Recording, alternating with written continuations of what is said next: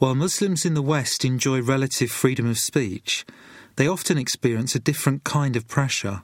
Since 9/11, attacks on Muslims have increased across Western Europe and America. Saima Nayab, a research scientist at a university in London, describes her personal experience. I did have some not very pleasant experiences immediately after 9/11, I would say, because I am wearing hijab. I may be representing something which is, some of the bad people who have given us the bad name.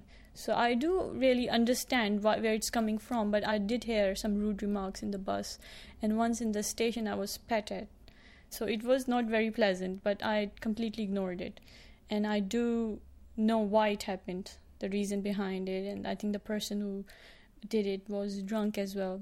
The Islamic Human Rights Commission, but Amnesty International too, they cite 300% increase in Islamophobic attitudes. Wahida Shafi from Bradford puts the problem in a wider context, beginning with the British National Party influence in disturbances in cities across the north of England in the summer of 2001, including in Bradford on the 7th of July.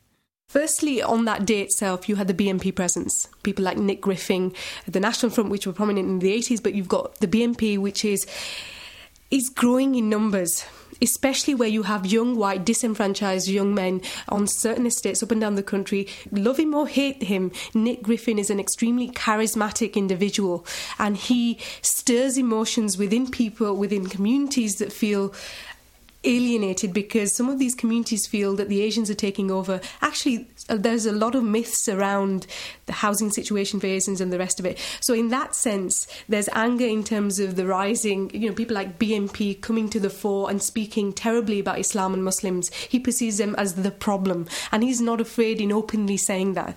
But again, if you're living within a community and it's having such a massive impact, then I think we've got to deal with it responsibly and not react. In that particular situation, the usual question that we get, Leslie, around, okay, why does a person choose to become a suicide bomber?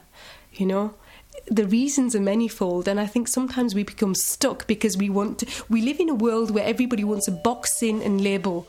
For Muslim convert Hugh Proder, a source of frustration is BNP leader Nick Griffin's acquittal on incitement to hatred charges in 2006. He's one of the causes of extremism of young Muslims because he takes something that he doesn't know about, has no understanding, has no authority to talk upon, and twists and turns it and makes it into what he wants for political reasons. And it's that hatred that kindles a fire for young Muslims who look at him and think, oh, look what the British democracy is doing. They try to take him to court, nothing's happening. We'll take it into our own hands.